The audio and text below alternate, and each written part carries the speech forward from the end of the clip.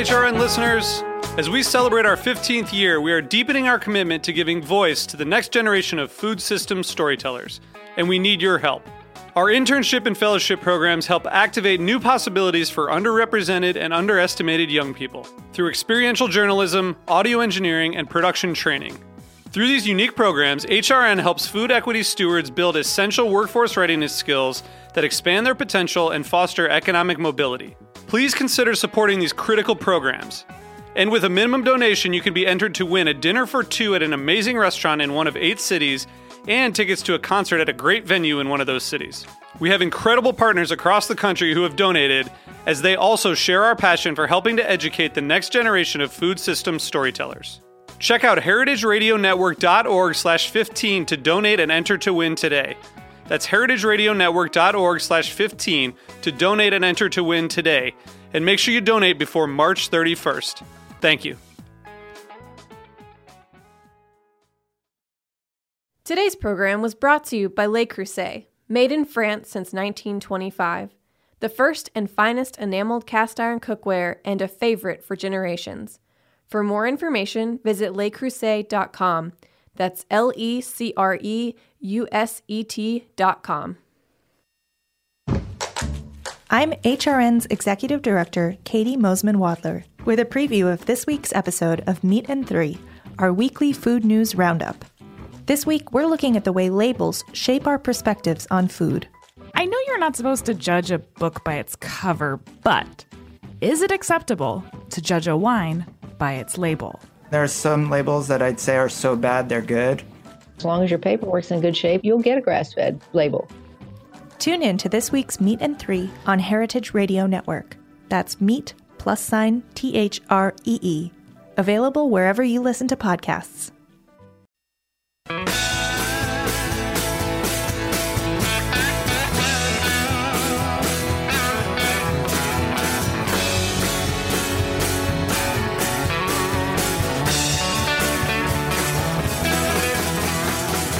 Hey, welcome to Beer Sessions Radio on the Heritage Radio Network.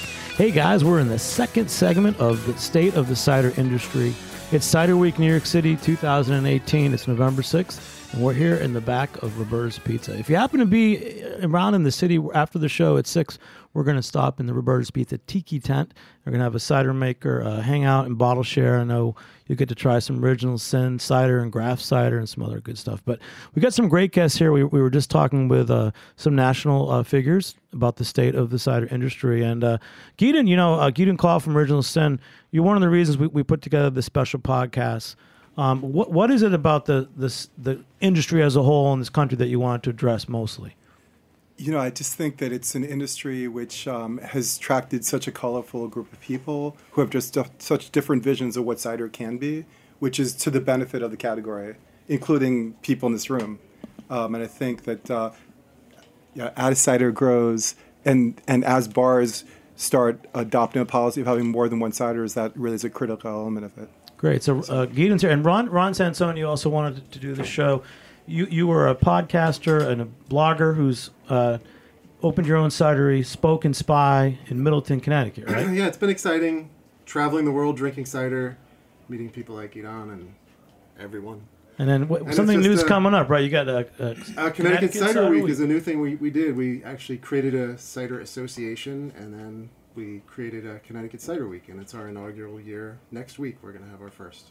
Great. And Eleanor, you're with us from Eden Cider in Vermont. Hello. And you have a new tap room too, don't you? Yeah, in Winooski, which is right. It's the Brooklyn of Burlington. Right near Burlington. And we got Kyle here, Kyle Sherrer from Graft. Hey, how's it going? In the Hudson Valley, right? Yep. What town are you in, actually? We're in Newburgh, New York, which is about an hour and a half up from New York City. And then is there a tasting room there also? There isn't, though. We're hoping to open a barrel house right across the river in Beacon in 2020. That's great. And also our other guest, Jenn Smith from New York Cider Association. Yes, and I'd love it if we could have Kyle tell us what we're drinking.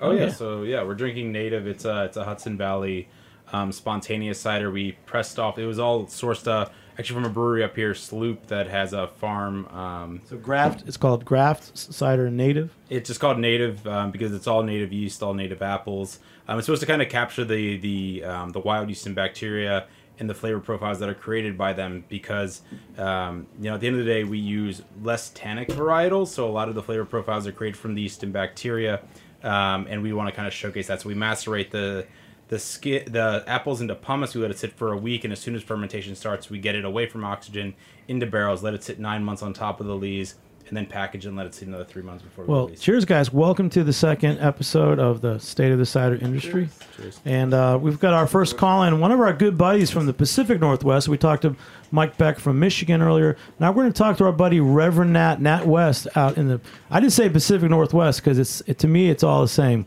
How are you, Nat? Welcome to the show, man. Very good. Thanks for having me and including me from the faraway reaches from New York. You know, you've always impressed me. You've come to New York, done some marketing. You're doing something totally different out there. Give us a little overview of your philosophy of cider, the apples that you have available to you, and some of the success that you've had, because you're doing some rockin' stuff out there. Yeah, I think, the story of Pacific Northwest cider, or more importantly, the story of regional cider in the U.S. and indeed around the world, is one of the apple. What apples are grown where. It determines what kind of ciders that you make. So we don't have the varieties of apples that you guys in New York do. I speak with people from other parts of the country, and they get bummed out about Macintosh. Oh, I got too many Macintoshes, or I got too many Baldwins. Or I'm like, man, I kill for any of those varieties, because the ones that we have out here, but we have in huge quantities, are Granny Smith, Golden Delicious, Pink Lady, Fuja, Gala, stuff like that. So we really have to make ciders that taste great with those apples that are available to us. Similarly to the way that folks in England don't import, Granny Smiths or Red Delicious, because they have those awesome bittersweet apples out there. So they make ciders that really accentuate the apples that are growing there as well. Great, man. We've got a great room here. Eleanor from Eden Cider, Gidon from Original Sin, Kyle from Graft. So we're going to ask you some questions too, okay? Who wants to start off with Kyle from Graft? Hey, how's it going? I'm wondering, since you guys make such a wide variety of ciders, kind of, from when you started to now, how is your kind of vision of how you craft your ciders, or what kind of ciders are you making now that you weren't making back then that you're excited about? Yeah, that's a fascinating question, because I think the question that you could have asked is what have preferences become? What have cider drinker preferences become in the last 7 years since we started? And I think in a lot of ways, what I make is just an indication of what sells well, what people want to drink, what the cider market out here is demanding. There's, you look back 7 or 8 years, and there was a story being told by a lot of startup cider makers at that time about how we didn't have enough bittersweet, bitter sharp, true cider apples, and that was going to be a depressant on the growth of the industry. How we couldn't make enough cider because we didn't have the apples. And now there are apples. There are those those awesome French and English bittersweet, bitter sharp apples available on the market, and nobody's buying them. I could buy a bunch of frozen juice from last year's harvest. I could buy a bunch of fresh apples right now from growers, and there isn't a big clamor for them because, we made those ciders back then, and customers, they didn't sell well. I mean, there was a reason why, White Oak Cider in Yamhill County, he was in the business in the 90s and went out of business because nobody wanted those ciders. Ford Farms, another early pioneer of those English styles. And it wasn't until, folks like myself and Two Towns came along and really started making delicious cider with those more commodity apples that were available, that customers really adopted cider out here. A simple example is Wandering Angus. They started off making great ciders with heirloom and cider apples, and now the Wandering Angus side of their business is very small, and the Anthem side of their business is much larger. And Anthem is made using the same kind of apples that I use. So we really have shifted from the complaint about not enough cider apples to I don't really care about cider apples. I'm interested in making cider using dessert fruit. Gidon has a question for you. Hey, Nat, how's it going? Firstly, I visited Nat when he was still making cider out of his garage, and he really bootstrapped his cider company from the beginning, which is pretty amazing. And I must say about Reverend Nat, who's someone I feel like I know this industry well, he's oftentimes the most charismatic and smartest guy in the room. When it comes to lecturing at Cider Con, he used to give a lecture about starting a cidery, which I know was very incredibly well thought out, as well as his most recent lecture last year was about the importance about being an outlier when it comes to the products you're making as well, which is something his ciders have always been. So you cashed that check that I sent you. But actually, so what's the question? Here's the question. The question. PP's champagne. The question I have, obviously the Portland cider market is the largest per capita cider market in the country. You do sell your product at a higher price point than the rest of the country. Tell us about the Portland market and whether you see that other markets, the higher price point translating to other markets in the West Coast as well.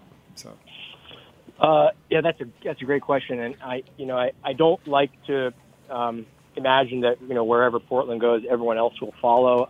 I think that's just too hubristic. I do think that we really don't have one United States cider culture. I think we have 5 or so regional cider cultures. So what works in Portland, what works in the greater Pacific Northwest, including Seattle, might not work anywhere else. Obviously, we have access to fruit year-round at incredibly inexpensive prices. Comparing notes with, I was just hanging out with Dan Potter from Potter's Craft Cider in Virginia, and just this week, and we were talking about apple prices, and he pays, I want to tell you, it's like 3 times as much what I pay for juice. So his culture, his pricing, his packaging, his storytelling has to be a different story than mine is, because my costs are not in the apples the way his costs are. So I don't imagine that that the blueprint of Portland will roll out across the U.S. Because of that really huge differences in the way cider is made and the opportunities that cider makers have.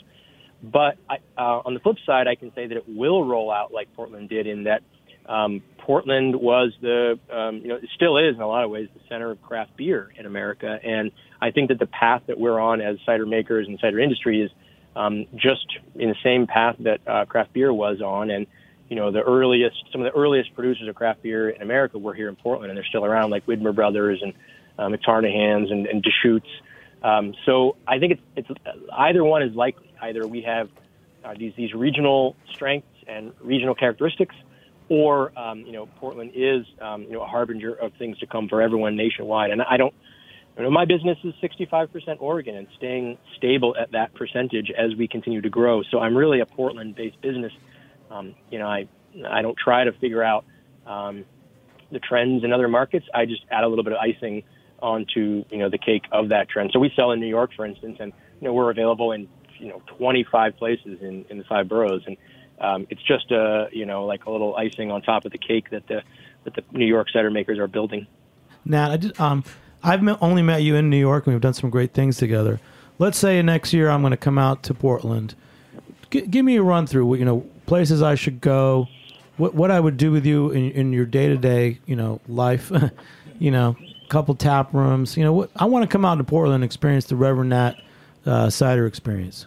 Sure. Well, I gotta give you burst your bubble right away that the greatest cider bar that America had seen so far, Bushwhackers, recently closed this year. Bushwhacker was started by Jeff Smith and his wife Erin. They were the first people back in 2000 and I want to say 9 or 10. They opened up in next to a Subway in a strip mall in Southeast Portland. Not an auspicious start, but they really gave confidence to a lot of producers, myself included, to start up. Jeff said, "Make cider. I'll be the first one to buy it," and he was the first one to buy it. So sadly, they're no longer around. That's not really indicative of anything that's going on in the Portland scene in general. They just lost their lease and they were a little tired and they moved on. There's my cidery is here. This is a working cidery. You have to frequently get your feet wet if you want to go to the restroom, which is in the back of the building, step over hoses, etc. We have a tap room, combination production facility. Schilling has an awesome pub here in town with 60, I think, cider handles, which is crazy. you want to also get out of Portland as well. We could go down and visit Kevin Zielinski at Easy Orchards. He makes French-style, French-influenced cider, oftentimes better than French ciders that I've had.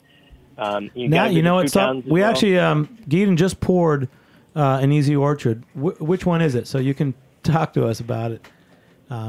It's Hawk House. The Hawk House. I'm speaking for Gidon for the rest of the show. And I'm really glad you mentioned Kevin, because there were a couple years ago, you were at Cider Week in New York, Jimmy's number 43, and you gave your great cider seminary.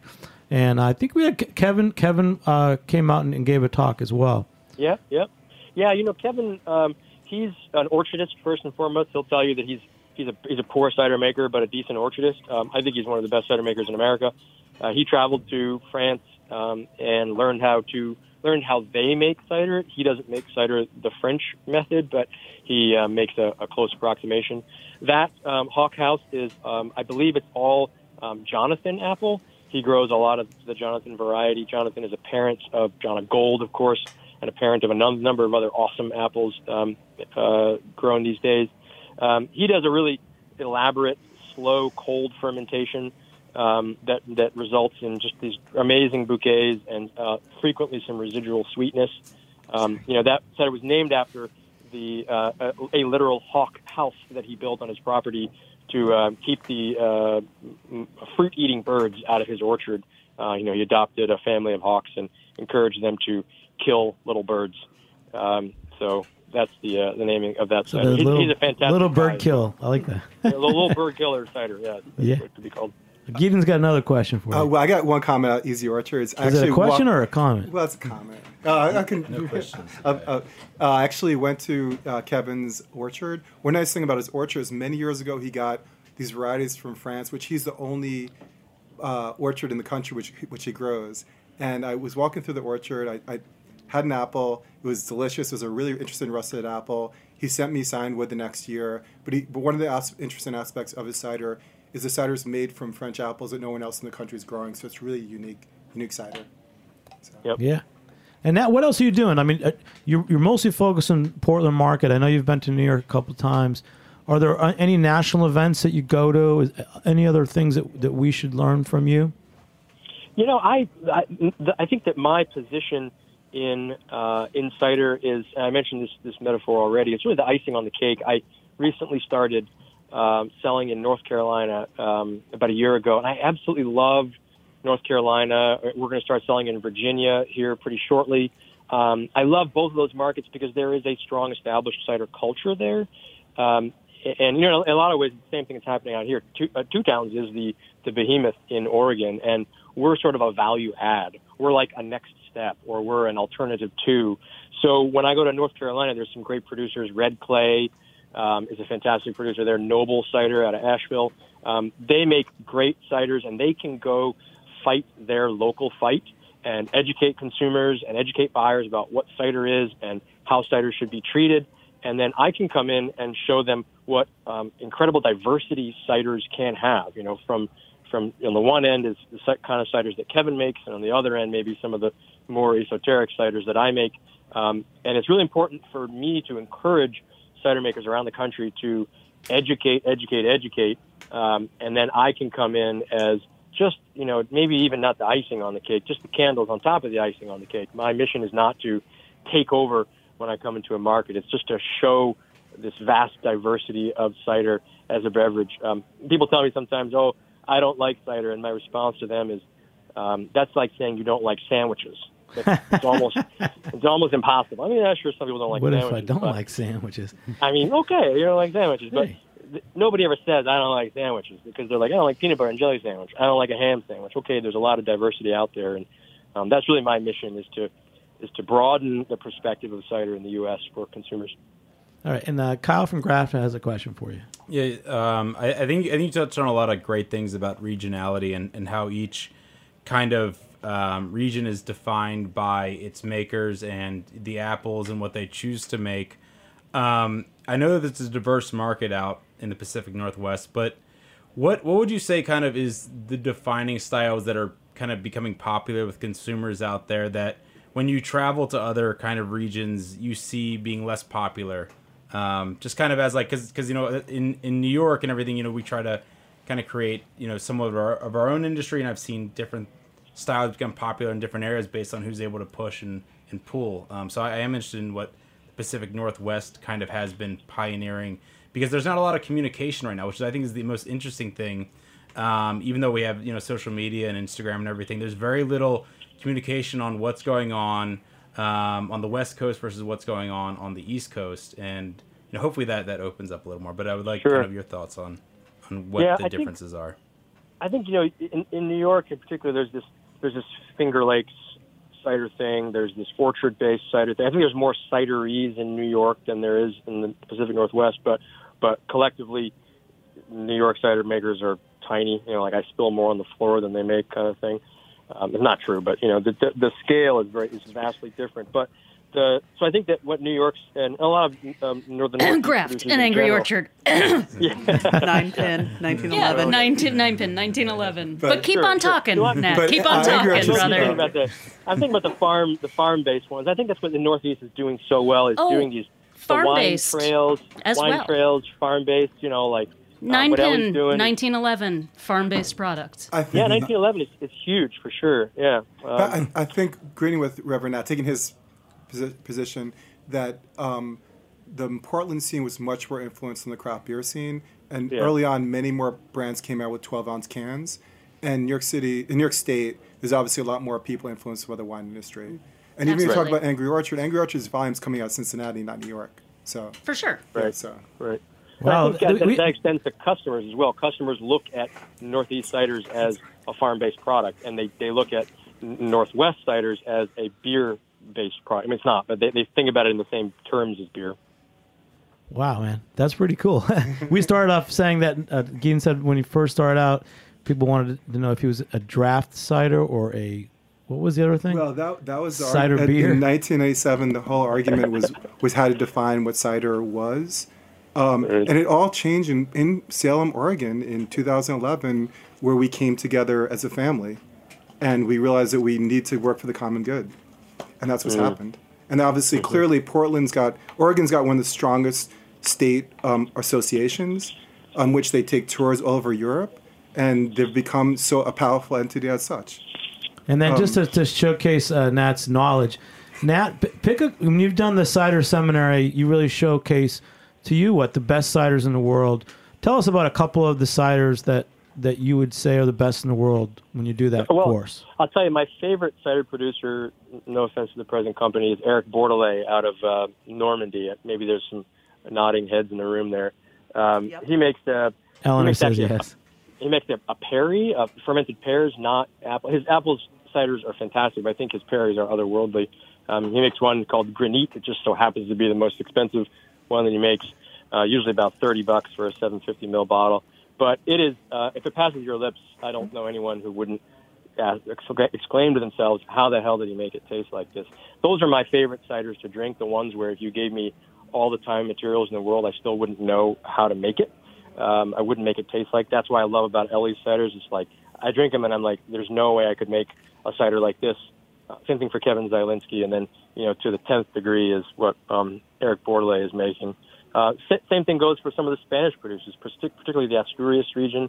Not so big on Basque ciders myself, but some of the Asturian producers like Fanjul are just doing a fantastic job. And we can get some of those products here in Oregon. They are that sort of vinegary, acetic acid flavored, but they're light on that, and they can be just such crispness, dryness, and drinkability on some of those Asturian ciders that are just, again, I don't know how they make them. I mean, I've asked them, and they've explained it to me, and I still don't understand. It doesn't make any sense to me. So I think there's just some fantastic ciders coming out of Europe that we're never really going to be able to clone in a really effective way. But the same thing could be said for wine or German Pilsners. There's no American brewer who makes a German Pilsner that tastes good in a lot of ways. You're a rock star. I'll tell you what, I promise you we're going to get you back on and do a whole hour with you. But right now we're just going to take a short break. We'll be back in a few minutes on Beer Saracens Radio, State of the Cider Industry. All right. Woo! Today's program was brought to you by Le Creuset, the first to pioneer colorful enameled cookware over 90 years ago. They've been a favorite for generations through the meals and memories the cookware creates and the style it expresses. My name is Kat Johnson. I'm the Communications Director at Heritage Radio Network. When I'm not making food radio, I'm making food, and my favorite cookware is the 8-quart marine blue Dutch oven that never leaves my stovetop. Not only because I use it constantly, but because cabinet space is at a premium in New York City kitchens. My boyfriend and I were gifted our Le Creuset by his family last Christmas, and it was the first piece of enameled cookware we'd ever owned. I'd been fawning over the marine blue color, especially when I realized there were only a few left in stock. When we unwrapped the box, we were pleasantly surprised to see how big this thing was. I immediately started imagining what I could cook. Roast chicken, Texas-style chili, a leg of lamb, or my favorite, a huge batch of Marcella Hazan's bolognese. Head to lecreuset.com/HRN, that's LECREUSET.com/HRN, to see all the new products and amazing holiday gift deals. HRN listeners will get 20% off the new Le Creuset cookbook with the code HRN. Hey, welcome back to Beer Sessions Radio. This is a crazy cider drunk State of the Cider Industry show. This is our second hour.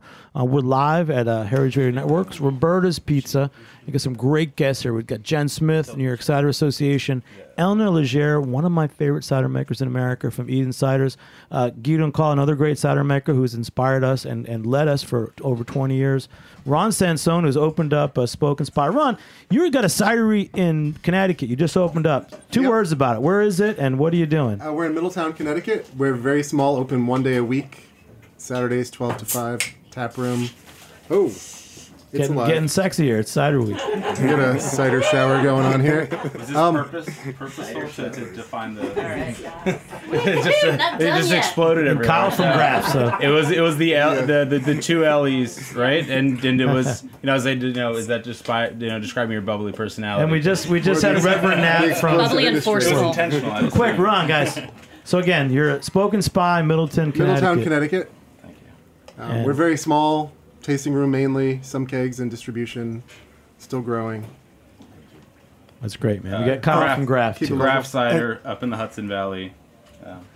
I would say Connecticut is obviously industry is a burgeoning industry. There's been so much press lately, Ron, and you're starting your first cider week next week, right? Yep. So, which is pretty amazing. And that's great. We're in our second segment of the show. Again, we just had Reverend Nat. We're going to be calling this guy Nick Gunn in a little bit. Gidon, give us a backstory on Nick Gunn, because we covered so far someone from the United States Cider Association.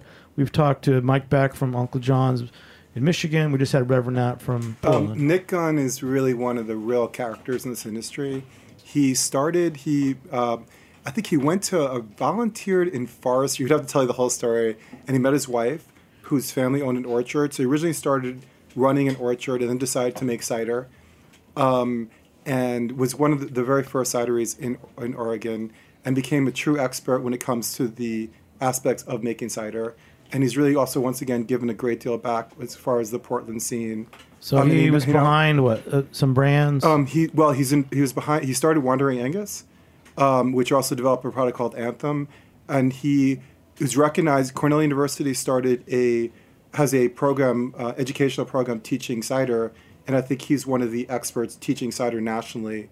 That's great. So we're going to get him on in a few minutes. But Jenn Smith, New York Cider Association, how do you think the show's going? We're trying to cover the state of the cider industry.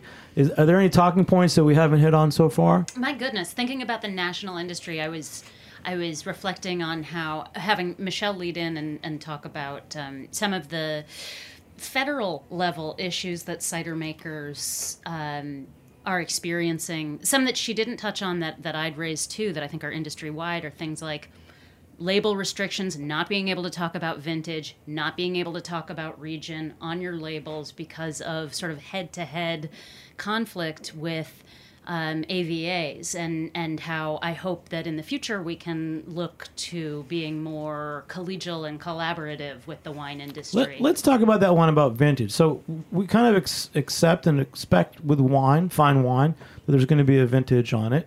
And we were taught as consumers since the 70s that you want to get a vintage wine. even though blending's part of that tradition as well. Who wants to talk about why can't we put vintages on cider? Eleanor. Why can't we? Can we or should we? We can't, but we should. And I think actually the first step of the USACM defining the guidelines between modern and heritage ciders gives us a better basis for a conversation with the Tax and Trade Bureau about vintage, because a lot of heritage ciders are made like wine. So we press at harvest once a year. It's a slow cold fermentation. It could take anywhere from 5 to 24 months to release a product, and it's different every year because the apples are different every year. Some apples are biennial. The weather's different, all of that. So that's a pretty solid argument. So in a sense, it's similar to vintage wine. Yeah, all of our ciders are vintage, even when we don't say they are. Gidon? I'd say a couple things on that note. Even this year, there was so much rain that the level of bricks and cider apples was significantly down. So there's an absolute aspect of vintage when it comes to cider. There's also a very serious aspect of terroir. If you look at the historical books, there's so much into the history of apple growing in this country that a Roxbury russet in New York is different than a Roxbury russet in Ohio. It looks different, and the qualities are different. And I don't think people appreciate that yet, but over time, I think they will. I'd even argue that the Roxbury russet that's grown on the shores of Lake Ontario is different than the Roxbury russet that's grown in the, heart of the Finger Lakes versus the Hudson Valley versus the Champlain Valley. Yeah. Or on a granite mountain and right near Canada. And actually, can I even say that on my little... Is that the Northeast Kingdom? on my little orchard, if you go several hundred feet, the soil qualities are different. So even within a very small portion, the trees are going to grow different. And that's really one of the very special aspects of the industry. This is so cool. We have so much to talk about. We'll do many more cider shows in the future. But now our next calling guest, Nick Gunn, who's a kind of a legend in the American cider industry. Nick, welcome to the show. Hey, thanks. How's everyone doing? It's great. We got some great people here. Eleanor from Eden, Gidon from Original Sin, Kyle from Graft, and some other great people. Give us your spiel, man. Wandering Angus, Cider Con. Give us a little overview of this, how cider's changed and your role in it the last, 20 years.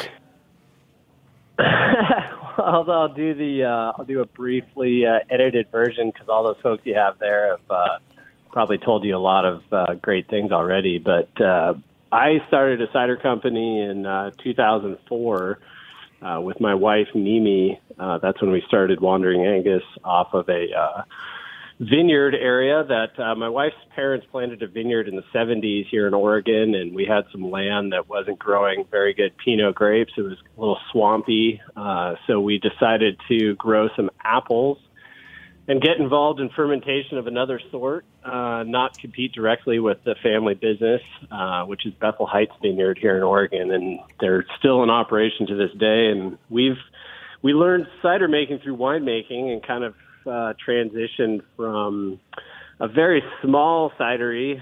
We started at about 300 cases a year in 2004, and by the time I left the company a couple of years ago, it was up to about 200,000 cases a year. So it was it was a long time, and when we started, there was only about 5 cideries here in the Northwest and maybe 50 across the country, and it's obviously changed a lot today. So it was a fun ride, and I'm still very much involved in the industry in other aspects. I'm a cider consultant now. I do a lot of work with startup cideries as well as growing cideries. And I just really like teaching cider making and helping other people learn how to make cider. So I'm involved with the Cider Institute of North America on creating training programs to help cider makers get better at their core science concepts of how to make good quality cider and just be better stewards of this awesome libation we love so much. Great.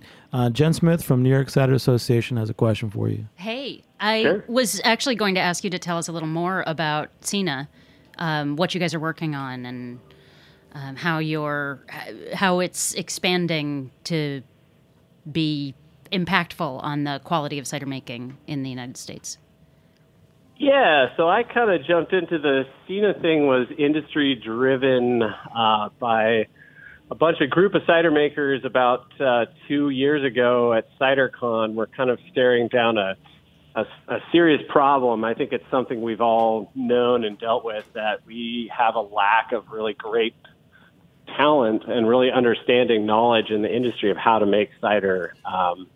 There's a lot of knowledge from across the pond. There's a few good pioneers who are willing to, donate their time, but we needed a more robust education system on the cider making aspect. And I think, one thing we realized as a nonprofit is that we didn't really have to reinvent the wheel entirely, because our partners right now, which are Cornell University, Oregon State University, Washington State University, Brock University in Canada, they all have great winemaking knowledge, and they understood about 90 to 95% of the process of cider making, but it was that last 10% of the practical knowledge of, well, how do you operate filters in this regard? How do you get your product stabilized in a marketplace that doesn't understand stable cider? That was a major, we felt like it was a stumbling block for the industry, really, that quality on top of everything has to be our number one objective. And so we are in the process. We already have a core curriculum, a base level, kind of an apprentice or foundation course that's being taught at all those universities I spoke about, that we are overseeing and helping them kind of accredit. So we're an accreditation group that's industry driven, that kind of oversees all that education. But the next phases are a intermediate level and advanced level curriculum that will be much more built out. And by Cider Con of this year, we'll be releasing our intermediate level coursework. So, Nick, it's called CINA. Can you just give us the website? Yeah, so that's CINA is the acronym, and it's Cider Institute of North America. So it's it's basically an educational advocacy nonprofit. We're not a member organization. We're kind of by the industry, for the industry. And we're just kind of here to really help guide the existing education framework that's here in America, the really great research institutions, and help them understand, what does the industry need to move forward. So we're working with Cornell and Oregon State to develop the curriculum. I am going to check that out, because it's exactly what I need to learn more about. And Eleanor from Eden, she's got the next question for you. Hey, Nick. Cool. Hey, Eleanor. My question is, I know you're doing consulting as well, and I'm just wondering if you would share, what do you see the most common issues among cider makers that CINA will address? But as you in your travels, what do you sort of see as sort of the most common issues? It's like issues, not problems. I see the biggest one is the holy grail of cider making, which you know all too well, Eleanor, which is the shelf-stable, residually sweet products that maintain their subtlety, their balance, their sweetness over time in the bottle. That is something that I think the cider industry to this day still grapples with, and how to do it properly, without impacting flavor and quality. The most cider drinkers still appreciate the new coming ones, still want that sweet cider. And as much as we all would love to only sell dry cider, we have to sometimes offer some more entry-level products. So stabilization is a really big one. But then the other one is really the business side of things, which I'm helping CINA work on more. We're building out our professional program of how to teach better business concepts of cash flow management. And I think a lot of cider companies, especially now with our more hyper-competitive market, need to really understand how to figure out their profitability points and really understand, what products are going to work and what aren't. Now you need to be a better business person, more than before. Nick, when I first tried your ciders, you were part of Wandering Angus and then Anthem. They were some of the first West Coast ciders I ever had in New York. Tell us how you went with Anthem. I know that's a bigger brand for you. Just tell me the story of Anthem, because it kind of showcases that phase of the cider industry. Yeah. So I got to give full credit to my past business partner, and current owner of Wandering Angus and Anthem, James Conn, on that. my wife Mimi and I had a lot of winemaking knowledge, and we understood tasting room sales. We understood selling high-end bottles of wine.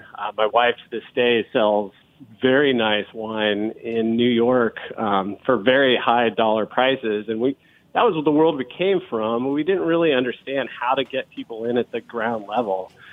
And that really took the business mindset. And James, that's what he brought to the table, really the understanding of, well, to get in at a lower price point, you have to start figuring out how to make do with apples that people aren't really appreciating, the underappreciated cull apples, which here in the Northwest would oftentimes just get dumped because they literally just could not find homes for them. People were just dumping apples in ditches.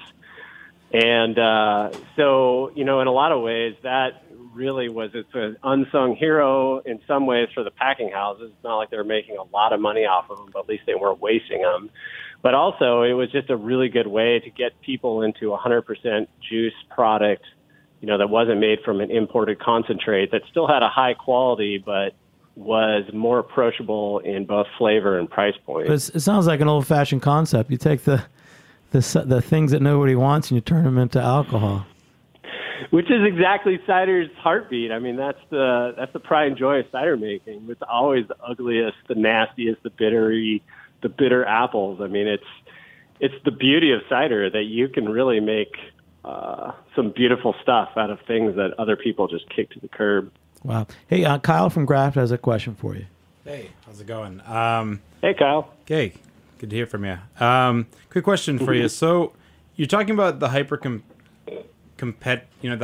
competition that's kind of happening in the industry right now, and being a consultant, and probably with the hyper competition being more of the fruit adjunct or the ones that are kind of going after the beer industry. How do you work to build differentiation into the business model? While there's a lot of different ciders kind of on the smaller producer level, the ones that are super competitive seem to be on a much smaller stratosphere, which, a lot of bartenders, stuff like that, are say, oh, this cider, how is this cider different from the other cider? So how do you kind of deal with that and on your level as a consultant? Or are you just trying to achieve great, good flavor overall? I mean, I try to really get people to start out with something simple, just basically like a core 4 principle. So I learn first and foremost, like what's your personal philosophy on cider making? What are the styles you really have a passion for? What do you want your brand to be all about? And then I try to massage that into a profitable business model, which sometimes is a difficult activity. And sometimes I'm only able to get my clients to do maybe one profitable cider out of those core 4 that they start with, or core 3. But just having one, that they can really say, this is something that we're gonna keep the lights on with. And you have to have that concept has to come first and foremost. And that's probably my biggest impact on a lot of my clients, is that they don't really understand how to balance. You could totally make the esoteric ciders that have amazing rare flavors and have been wood aged and are, take 2 years to make and are gorgeous. That should be part of your program if you want to, but you also have to keep your lights on and pay your employees. And I think in this marketplace, it's just about not doing too much of any one thing, focusing on a few things you're really good at. So, and I think that's the danger, is everyone wants to do. They want to be everything to everyone. And Nick, we're going to keep rolling. We're not going to take a break. We're going to keep going. Gidon's got a question for you. Well, let's see. Cool. First of all, I could not agree more with the principle that you really need a product that speaks to the end consumer. It's really critical, especially in a more crowded market. I'm going to go back, Nick, to 2011. All right, you ready for this? I like Nick. Nick, you're laughing. You're the first call we've had. You're laughing. This is funny. So we went going back to Salem, Oregon, and I remember that first Cider Con, which you and James ran, and you were talking about visions of what Cider Con and cider could be in America. Has that vision been fulfilled? Because I must say, you guys were talking about stuff which I thought would never happen. And I'll tell you the reason why is because I had already been beating the street for a number of years, and I'd become a cynical old man even at that stage. And so I'm just kind of wondering, like, Is this what you thought the reality would be, and where do you see it going from here? That's a good question. Man, flashing back to 2011 is a little tricky. That was really the heat of the big upswing in the cider industry, and really the beginning of the hockey stick growth curve. I think that was a little bit of a false enthusiasm, I think, within the industry. And what I'm actually excited about now is that we've leveled off into a more sustainable growth pattern. We're not, and no one's out there expecting 100% year in, year out growth, or you shouldn't be. That's just not a sustainable business model. No industry can grow that fast. And I think now we're seeing it settle into just smarter business concepts. The people that are doing well are the ones that, like I said, understand cash flow. They understand how to make great cider, but they also understand how to run a really good business. And that is going to prove better for the long run than this kind of all of a sudden there's just 1,000 ciders out there, and some of them are good and some of them aren't. I think I do see good times. So my vision is somewhat fulfilled. I got to say that I didn't really understand whatever the rest of the world was doing. I think James and I had a really focused idea of what we wanted to do. I think what's really exciting is that the rest of the industry had kind of grown up around us and continues to grow beyond.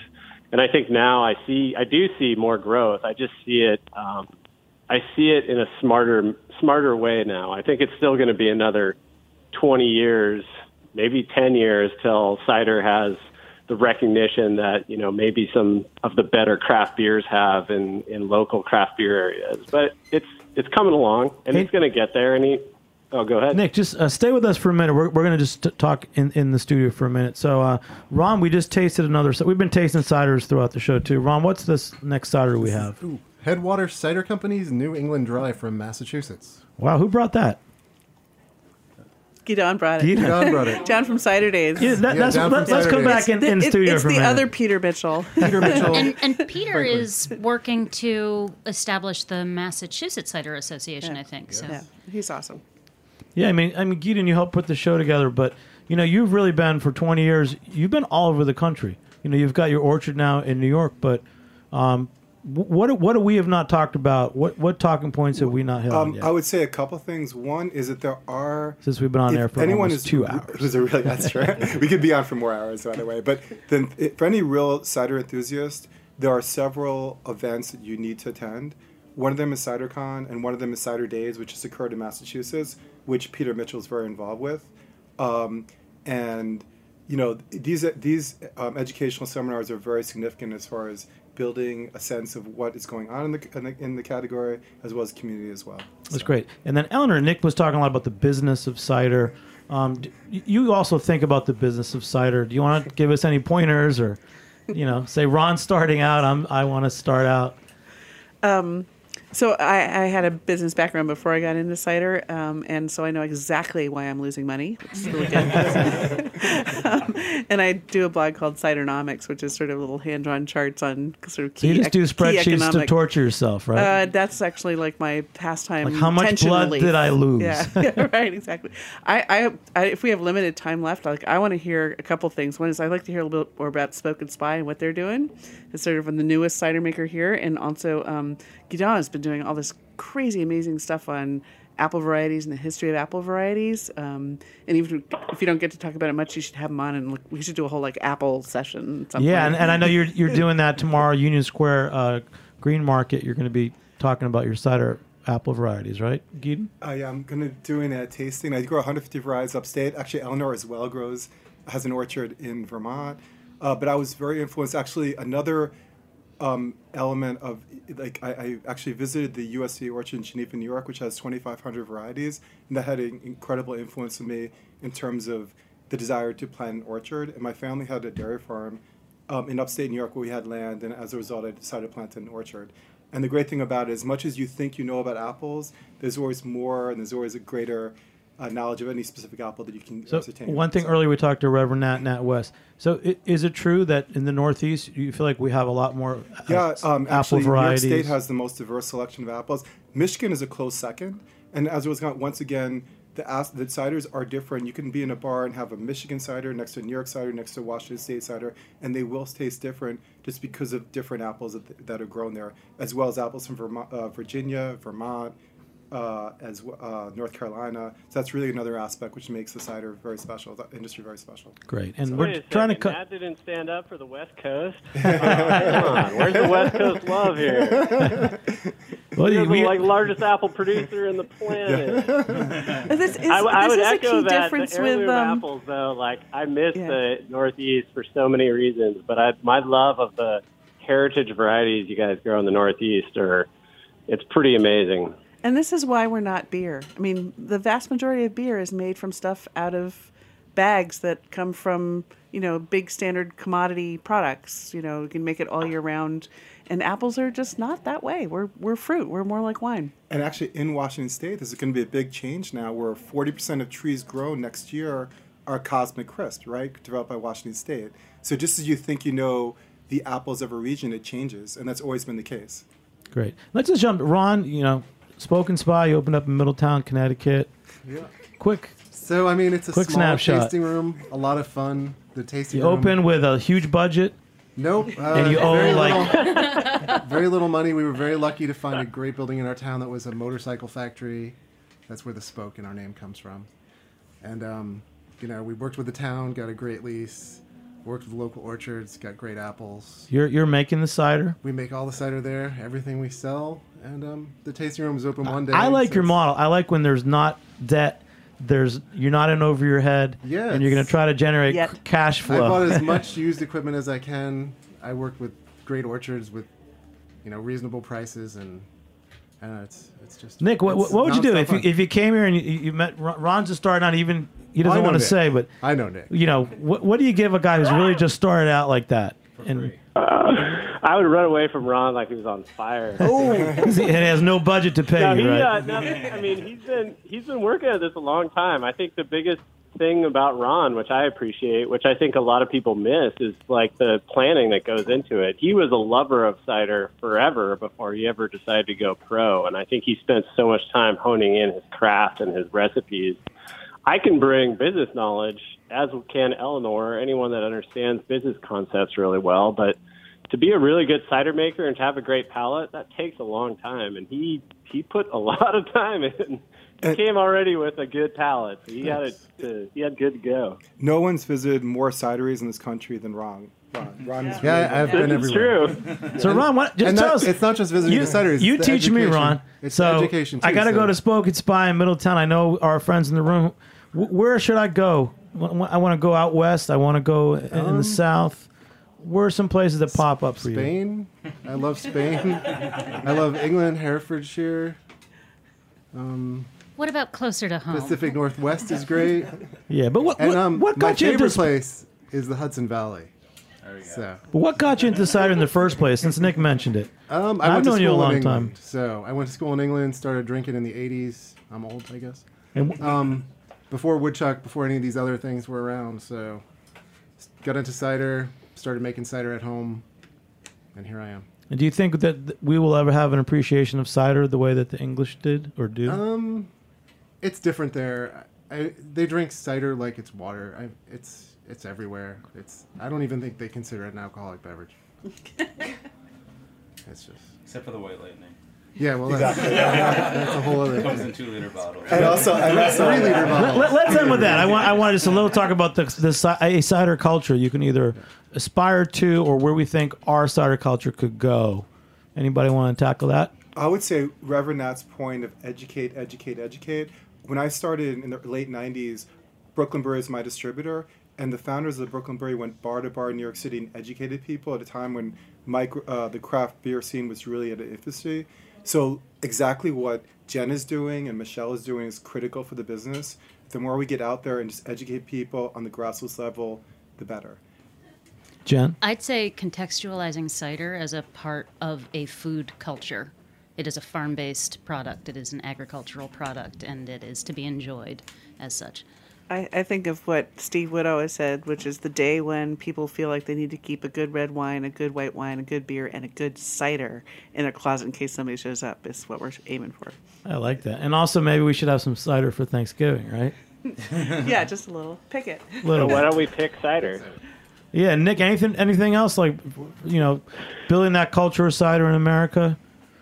Anything? No, I would echo what everyone has said already, and just to say that the sense of place is totally part and parcel to the whole message, that every region has their own flavor, their own style, their own type of apples they grow, and people really buy into the locavore movement. For cider, that is a huge winning selling point over beer, which is mostly coming from, I can't remember if that was Eleanor or Jenn that was saying that, but it was coming from a one source spot. Cider is very localized, and people take a lot of pride in their all-American fruit and where it's coming from. I think cider has a lot of room to really enhance that.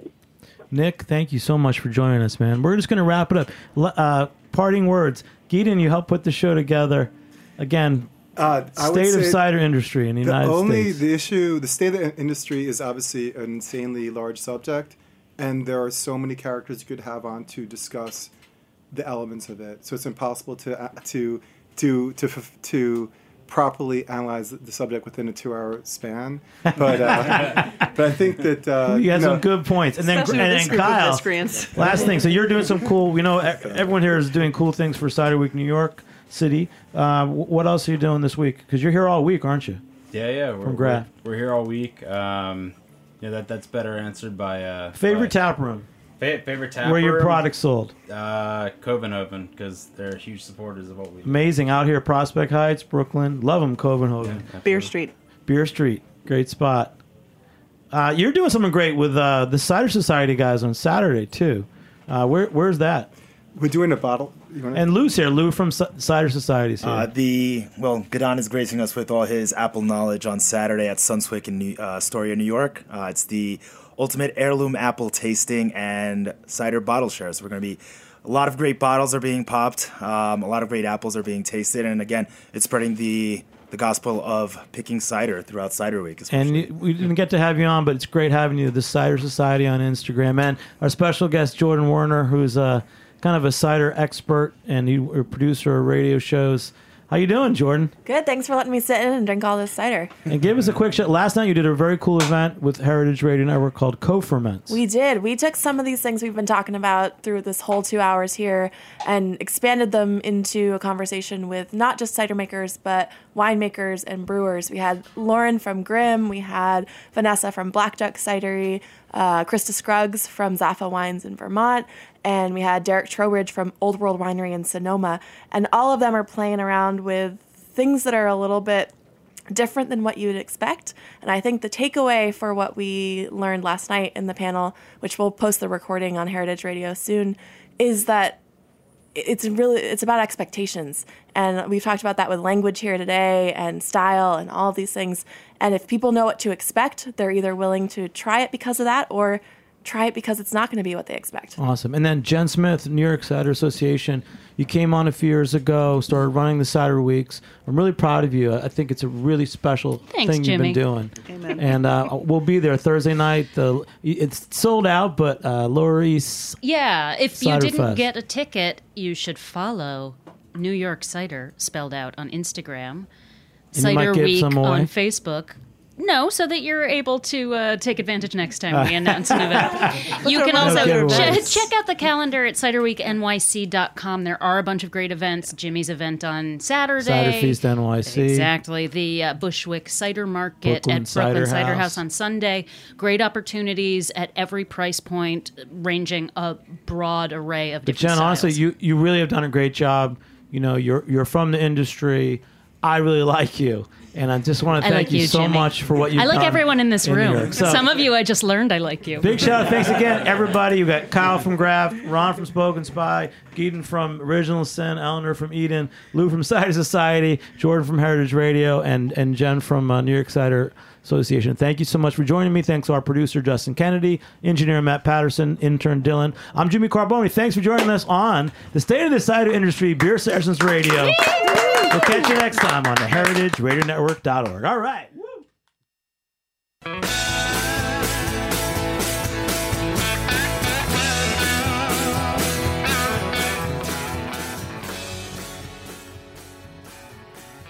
for listening to Heritage Radio Network, food radio supported by you. For our freshest content and to hear about exclusive events, subscribe to our newsletter. Enter your email at the bottom of our website, heritageradionetwork.org. Connect with us on Facebook, Instagram, and Twitter at heritage_radio.